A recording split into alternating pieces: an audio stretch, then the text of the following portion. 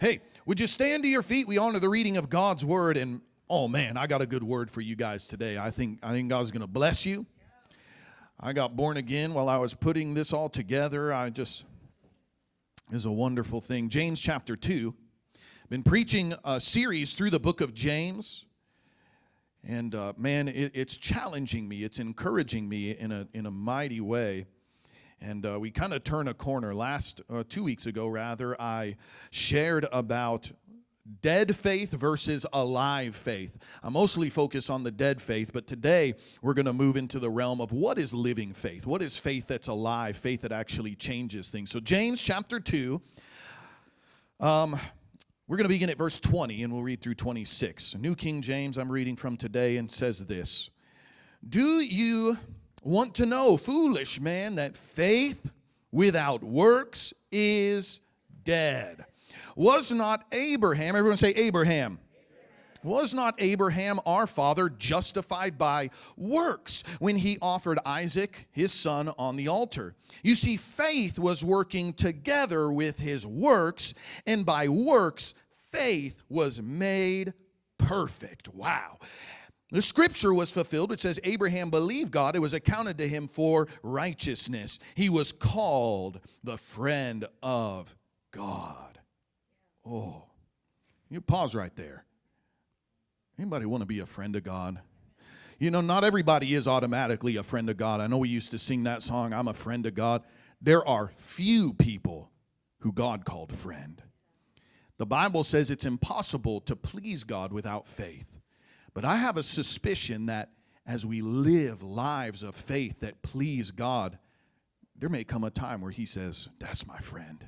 That guy will believe me for anything. That's a little bonus sermonette for you, but that's what I'm contending. I want to be a friend of God. I want to get to heaven and God look at me and say, hello, friend. Hello, friend. And so you see that a man is justified by works, not by faith only. Likewise, was not Rahab, everybody say Rahab. Was not Rahab the harlot also justified by works when she received the messengers or spies and sent them out another way? For as the body without the spirit is dead, so faith without works is dead also. Wow. Let's pray. Oh my goodness. I don't want to have dead faith. I don't want to have a dead walk with God. I want it to be alive by faith. So let's pray right now and let's ask the Lord to speak to us through his word. God, I just commit this time to you. I pray, Lord, that you would speak to us and minister it to us through your word this morning. I pray, Lord, for a great anointing to be released right now in the name of Jesus. Come on, church, help me pray. If you have the liberty, pray with your spirit. Welcome the Holy Spirit now. I pray, God, for a mighty anointing to sweep across this room. Give us eyes to see, ears that hear, a heart and a mind that perceives what your spirit is speaking. Jesus, you were anointed to preach the word, and I ask over my life that you would anoint me to preach under the unction of your spirit. I resist the enemy, he who would seek to distract, to distort, to uproot or devour your word as it comes forward. I pray, Lord, give us liberty in receiving your word today in the mighty, powerful, overcoming name of Jesus, I pray. And everybody say, amen, amen. You may be seated. Wow. This word, it got in me. By the way, I do have the notes in the Bible app. If you'd like to pull that up, you can look under in the YouVersion Bible app. You can open up under events. You'll see our church listed there, and I have all the scriptures, all the reference. So I'm going to give you the title of what I'm sharing today, because I think this is going to help some of you. To put it in perspective, we talked last week about, 2 weeks ago, about what dead faith is. Everybody say dead faith. How many of you want to have dead faith? I'm just making sure you're paying attention. Nobody wants dead faith. But the Bible gave a couple different examples. You talk about how if you see someone in need, you see somebody hungry, you see somebody without clothing, and you just say, best of luck to you, God bless you, even if you pray for them, and it's within your power to do something for them, but you don't. The Bible says that's faith without works, or it's faith without action, and that's dead faith.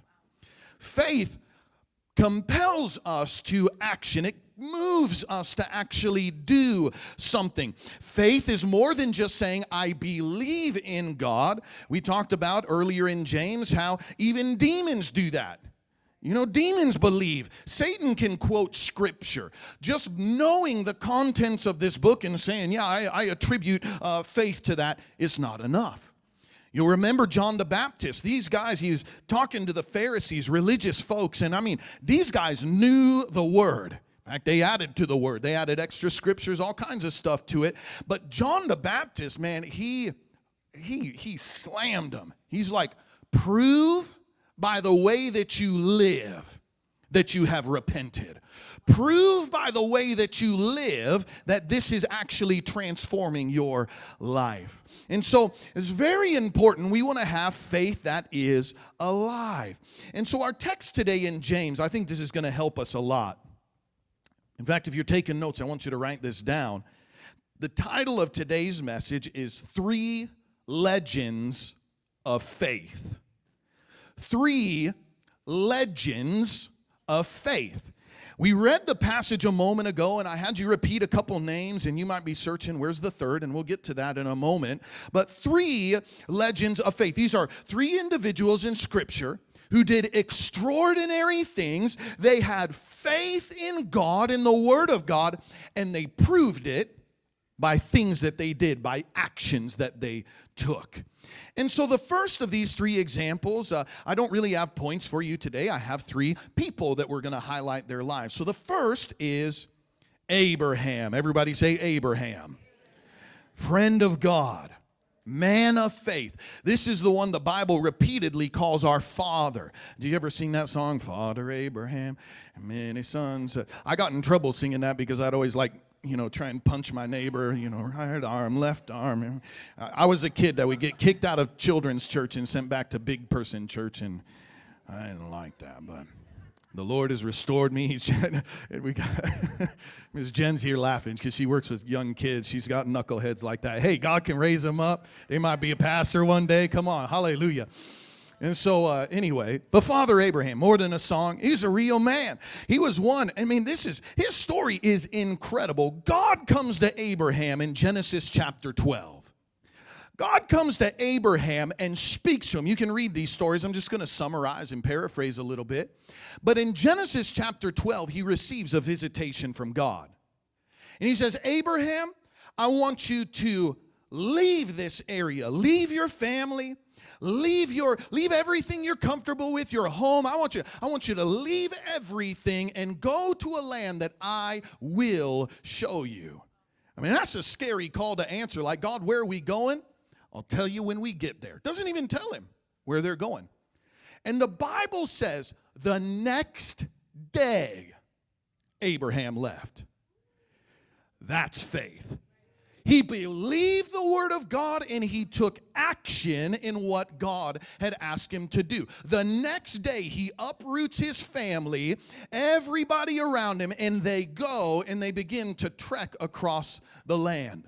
Absolutely incredible. Sometime later, God comes to him. He was called Abram at the time, which means father. Everybody say father.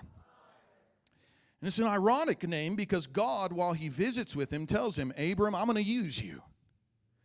Out of you is going to come my people. All nations of the earth are going to be blessed through you and your descendants. I'm going to give you children. He takes them outside. Look at the stars. Can you count them? As many as the stars are in heaven, that is how abundant your descendants are going to be. He says, look at the sand. They were in the desert. Look at all the sand grains. As numerous as the sand on the earth is, that's how numerous your descendants are going to be. Twice the Lord speaks to him. He's in his 90s at this point in time. In fact, I'll just throw this out there. 25 years Abram contended to see his promise fulfilled. 25 years. I know there's some of us, we come down to one healing time altar call. God doesn't do it right then and there, and we just give up. It must not be God's will. 25 years this man believed God. He believed. Everybody say he believed God. Well, Abram has another visitation. You can read this in Genesis chapter 17. The Lord comes to him, and this time he cuts a covenant with him. And what that means is he's like, I'm gonna make an agreement with you. I'm making promises to you, and he seals the promise that he gave to Abram. And a couple different things happen. This is wild. He says, the way that we're going to confirm that I'm in covenant with you is I want you, Abram, and I want everybody, every male in your household to be circumcised. Praise God. Everybody say circumcised. This is how you know, by the way, that Abram was not just daydreaming. He really had a visitation from God. Right? People start cults in the way that they say, well, the way that we're going to confirm an agreement is you're going to give me a lot of money, right? You're going to do something. You're going to let me sleep with your whatever. All right? That's how earthly people start cults. But Abram, nope, complete opposite. We're going to circumcise you. He goes back. Could you imagine that meeting when he goes back and pulls together the heads of all the households? Listen, guys, I heard from God. We're not having a baptism service. We're going to have a circumcision service. That's what they did. That's how he confirmed this covenant. That's obedience, friend. He heard from God, and he obeyed. And that's sacrifice. That was a hard thing to obey, but he did it. And not only that, when the Lord spoke to him, he changed his name from Abram, which means father, to Abraham, which means the father of a multitude of nations. I want you to just think, we know how this story goes. This is why it's not a stretch for us, but I want you to put yourself in his shoes for a moment. Abram is an old man. His wife is an old woman, well past the age that they could have children. And he's walking around for years. I'm going to be the father of a multitude of nations. I'm going to be the father of a multitude of nations. His wife even laughs at this idea. And he keeps on adding to this. We're going to be circumcised. And one day he comes back and he says, listen, guys, my name's not Abram anymore. My name is now Abraham. Now, our names don't mean much in English. You might know what your name means. You looked it up in a book or something. But in Hebrew, these guys knew what their names meant. And every time Abraham said his name, he was declaring the promise of God. I think that's why God changed it. So that his word, every time somebody called his name, he's hearing the word of the Lord.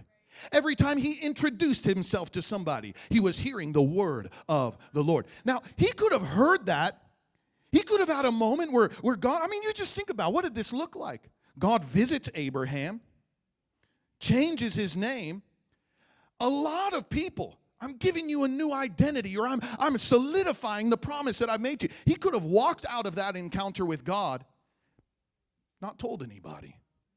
Still gone by Abram. But no, from that point forward, everybody called him Abraham. You are the father of a multitude of nations. I want you to think about, this ought to inspire us. What does living faith look like? It's hearing, and it's quick obedience. It's obedience even when it costs you personal sacrifice. It's carrying the word of the Lord and declaring it to be true, no matter how difficult, no matter how people might insult you. You're crazy. You're in your hundreds. Abram, what are you talking about? That's faith. That's living faith. He's one of the legends of our faith. You realize that's your father. That's your father in the faith. The Bible says you are the seed of Abraham. You're descendant from him. Wow. Father Abraham. So the second legend of faith. Everybody say legend. The second legend of faith that James mentioned is in verse 25. Verse 25, if you go down just a little bit, it says, likewise was not Rahab the harlot also justified by works when she received the messengers or the spies and sent them out another way. So the second legend of faith that James highlights here. What is a model for what living faith looks like? Let's look at Rahab. Everybody say Rahab. What does the Bible call her? Rahab the harlot. I had this thought, and maybe this is a crazy thought. I just wonder, like we meet her in heaven. Hey, I'm Rahab. Oh, the harlot? Like, I don't know. You guys, I mean, the Bible still calls her that, but it's amazing. Can I just pause here and just remind you? Like, God really takes joy in using people like this. I don't know if you call this your church, but if you've made this your church, I want you to know your pastor was a drug addict whom God has redeemed and raised up. You ought to hear Ryan's testimony. Oh, my goodness. What he has come out of, what God has done in his wife's life. I mean, it is mind-boggling. And I'm looking around, and we could share stories about where we used to be and what God has done. I'm telling you guys, we got addicts. We got violent people. We got ex-cons, hallelujah. We got people who are in sexual immorality. We might even have some harlots in our midst. But God, the Bible says that he uses the foolish things of the world to confound the wise. Oh, my goodness. Come on, elbow your neighbor. Say, he's talking about you. God's in the business of using people like that. So if you're sitting here today, man, this might be your first time in church, or maybe you just got born again a couple months ago. Pastor, you don't know what my background looks like. You don't know how broken. I got a record, Pastor. I got a record too. Hallelujah. And God is using it.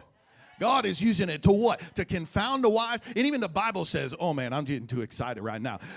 The book of Philippians says that Jesus in the work on, we don't have a cross here. Jesus, and we got one upstairs. Jesus, by his work on the cross, has nailed every accusation against us to the cross. And then it says that he is putting the devil to open shame through you and through me in his work on the cross. Oh. So that's why, like, Pastor, why you always talk about your drug background and all this and that? Because every time I do, it shames the devil. It brings shame to, I'm walking free from that world for over 20 years now. Never gone back to it, and I've had opportunities. I was cleaning a Turo car just a couple months ago. This is true. I was cleaning a Turo car we rent out a couple cars, and I go in there, I was cleaning the car, and under the passenger seat, I see a fat little nugget of weed. The devil. I've not seen or even had the opportunity to go to. I left that world, man. When I got born again, I knew I couldn't be around that world. My friends, come on, Jake, you don't need to do nothing. But I knew I was weak, and I wasn't going to get around that again. For 20 years, what was it, 2004? It's right at 20 years now. And so I left that world, but this was the first time. I knew what it was right away. I picked that thing up, and I held it. And you know what I did? You like this, Aldi, huh? I held this in. And so what I did is I immediately took out my phone, and I took a picture of this thing, and I took a video of me throwing it on the ground and grinding it into the ground under my foot. Wow, that's shame the devil. I sent it to my brother, Jeremy, too, because he came out of the same world that I did. I sent it to my wife, and I just, the devil's stupid. The devil's a liar. And he'll throw opportunity. I could have taken that. Nobody would have known. Nobody would have known. I could have snuck off somewhere and had me a good little time, but I'm not doing that. I'm not doing. Why? I have been redeemed. I have been transformed. In that moment where I crushed that thing, boy, I was shaming the devil. Hallelujah. You're going to have opportunities to do that. God is in the business. God is in the business of taking broken and ruined people like that and using them for his glory. So, Rahab, the harlot. Do you know her story? You ought to read it. It's in Joshua, the book of Joshua, chapter 2. You can read it on your own. But essentially what happens is these guys go. They're beginning to spy out the land because finally Joshua, man, we're going to take this land that God has promised to us. They begin to move into this land, and it's incredible. They come in, and Rahab, God sets up a divine appointment and connects Rahab with these spies.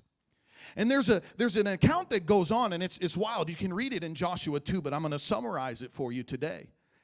They're standing on the roof, and Rahab begins to tell these 12 spies, we've heard about you. We've heard about Israel, and the terror of your God has swept the land. We heard about what happened in Egypt, about the plagues that came down, and how God delivered you from slavery. We heard about the Red Sea. You have a God who can split the sea, and you came across. We heard about 2 kings that rose up to fight against you, but how God himself fought on your behalf. I'm getting goosebumps talking about this. This is Rahab the harlot. She's in active prostitution. That's why nobody batted an eye when people were going in and out of her house. It wasn't unusual for men to come into her house. And so she took in these spies. Nobody thought anything about it. They go into the house and she's sharing with them. And then she says, oh, I love this. She says, I will hide you. I will allow you to come and to go if, when your God overthrows this city, spare me, spare my mom, spare my dad, spare my siblings, spare my family. You know what she was doing? I mean, you just think, fast forward a couple weeks. Here come the children of Israel. They're in this walled up city, and they begin to walk around, march around this city. They're up there hurling insults, making fun of these fools. They're not attacking us. What are they doing? They're just walking in circles. They're going to play a trumpet. Who are these guys? And they're insulting. And you imagine Rahab this entire time. She could have thrown in with her people. Against all hope, this does not make any sense. They didn't come ready for war. They came with worship instruments and drums and praising the Lord, with the priests and the worshipers leading the line. What is that? That's faith. And she said, I'm with those guys. I'm with those guys. I'm going to believe that what God has done in them. Man, I'd rather throw in with them than stand with my own people. Guys, that's big. That's big. That's why she is called a legend of faith. In fact, Hebrews chapter 11, it lists an entire, what we call the Hall of Faith, an entire list of great people. I mean, it talks about Samson. It talks about Moses. It talks about Abraham. But guess who else makes it in there? Rahab, the harlot. Oh my goodness. She had faith that says, I'm going to believe God more than the voices of criticism around me.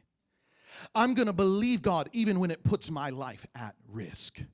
I'm going to believe God that will value God's people and his plan even over my own.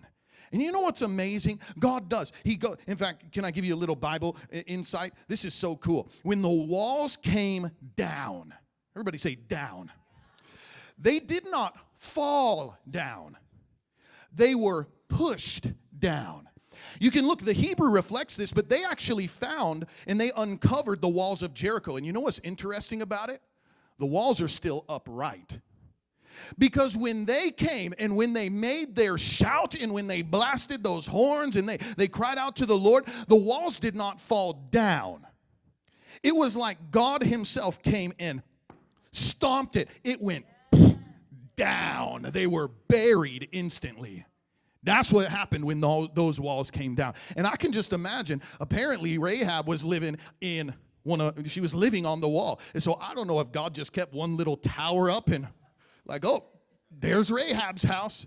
And they got her. Her entire family was saved. And this is what's crazy. You want to know something else crazy?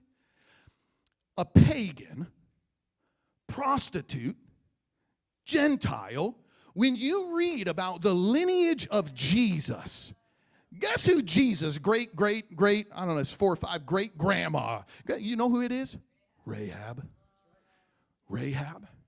Jesus could have attached his name to anybody, but if that doesn't speak to you about the redeeming power of God, I don't know what will.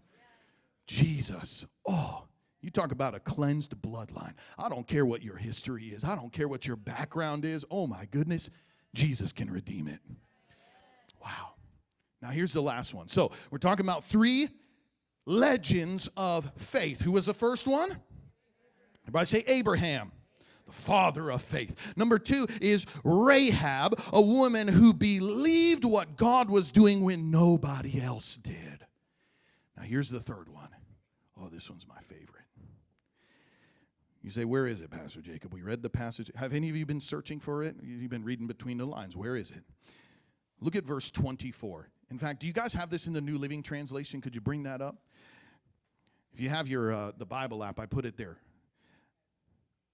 James 2:24. The New Living Translation says, so we. This is right in between Abraham and Rahab. So we. Everybody say we. So we are shown to be right with God by what we do, not by faith alone. You want to know who the third legend of faith is?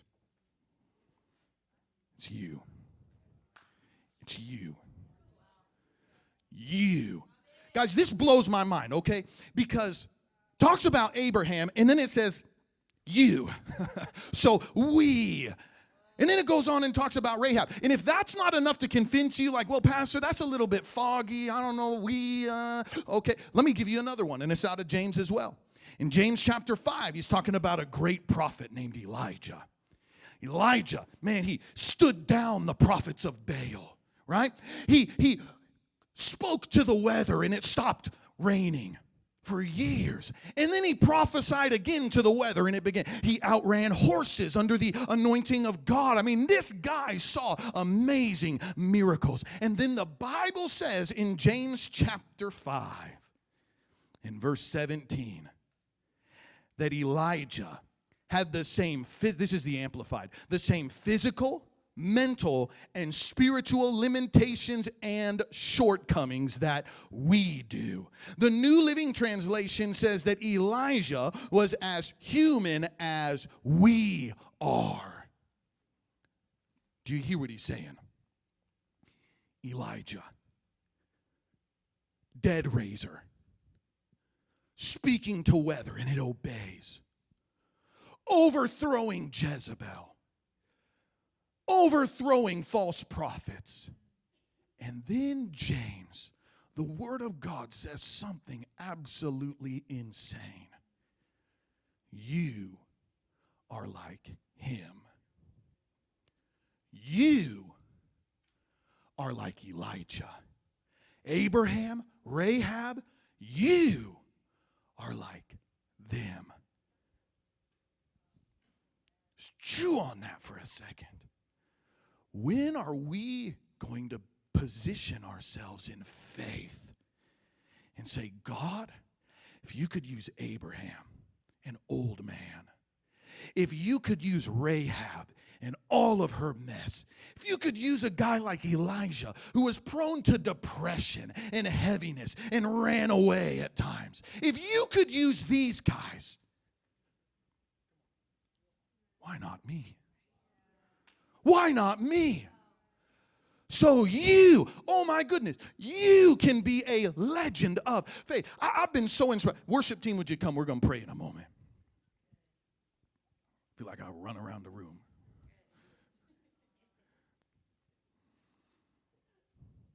I have been so inspired. You know, last Sunday we were here, and during our regular healing time, there was a woman who had her deaf ear opened. And I mentioned some of these last week. Blind eyes opened. Brain cancer healed. Like God is able to do these things. But I remember I was hearing the testimony from Brother MJ right here.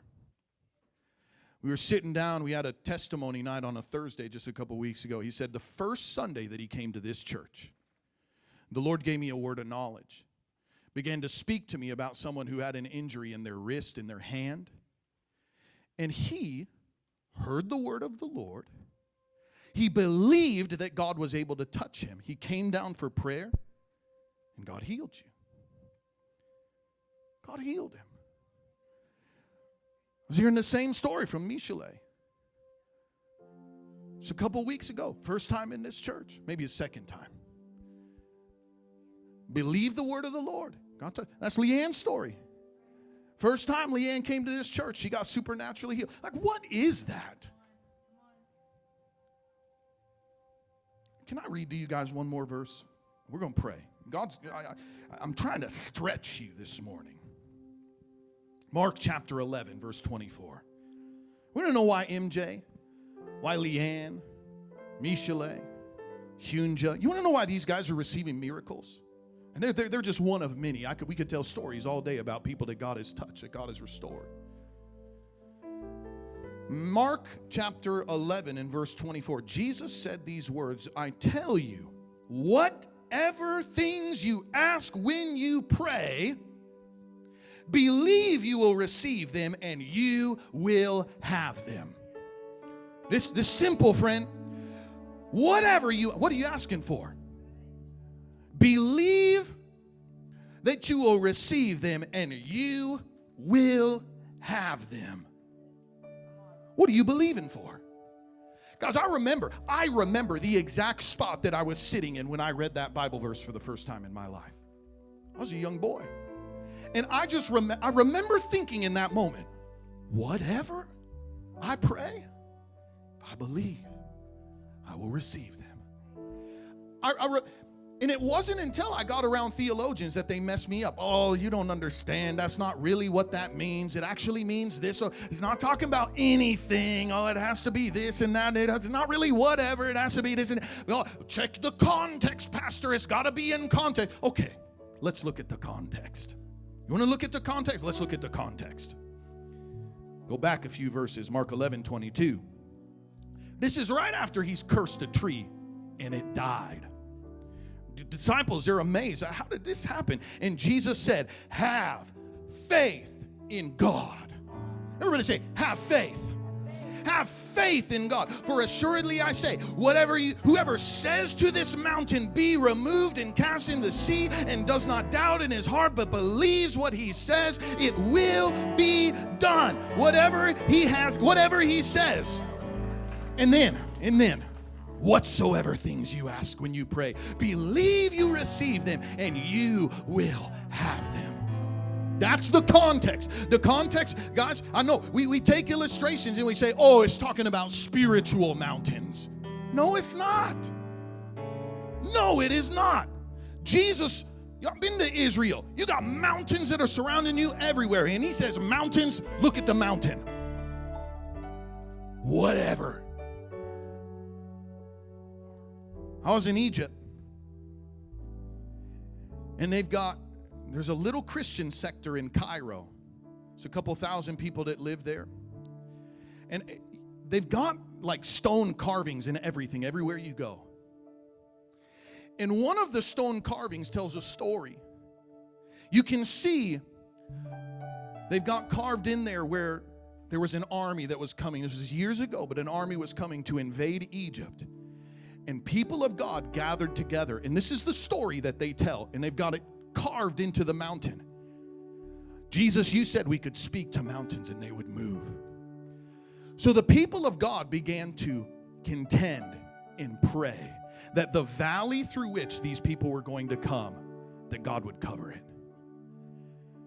You can see etched into the stone a mountain that was picked up, turned upside down, and dropped right in that gap. And when you look at the mountain, to this day, you can see. I can see it. Now, you may not have faith for that, but I tell you, there were a group of believers in Cairo back in the day that they heard the word of God, they prayed, they believed, and they received what they prayed for. You say, Pastor, I don't believe that. That's fine. You're going to receive what you believe for. I'm going to contend. Could God pour out revival here? Absolutely, he could. Could God bless your life? Absolutely, he could. Could God save your marriage? Absolutely, he could. Your prodigal child that's away, could God save that? Absolutely, he could. What are you bold enough to ask for? Sometimes I wish I could go back to 11-year-old Jacob who just read the Bible and believed it. I'm trying to get back there. I'm trying to get back there. We get too smart, too theological. I love theology. You guys hear me preach. You know I love it. But God, help my unbelief. Help my unbelief. Don't let what I believe be filtered through some unbelieving theologian that taught something else. Jesus, you said it. You meant it. And I believe it. Oh, Jesus. Oh, Jesus.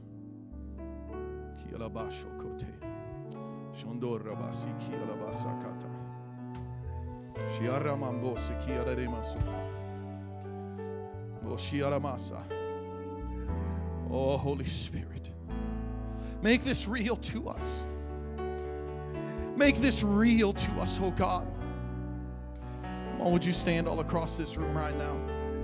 Oh, Jesus. Oh, Jesus. Oh, would you help us, God, to believe for impossible things. Help us to believe for bigger things, oh God. God, I believe you're going to raise up legends of faith right here in this place. You're going to raise us so we also can step into this, oh God. Oh, Jesus, I pray, help us to shake off unbelief. Oh, Lord. You know, God is gracious towards unbelievers. He's gracious. Remember, a father was challenged. Jesus, if you can do this. Jesus pushes back. If anything is possible to him that believes. And then he says, I believe. Help my unbelief. I believe, but help my unbelief. Guys, that's where I am today. I believe it, God, but I don't know if I believe it enough. I don't know if I believe it all the way. I'm not moving mountains yet. So help the areas of unbelief in my life. If you're here today, I've got a simple call for us today. And you say, Pastor Jacob, I want to believe God for more. I'm believing God to stretch my capacity to believe for greater and bigger things. Come on, if God's tugging on your heart and there's something you ought to contend for, I want you to get out of your seat right now and I want you to come down here to this altar and we're going to pray. We're going to believe for bigger. We're going to believe for more. Oh, hallelujah.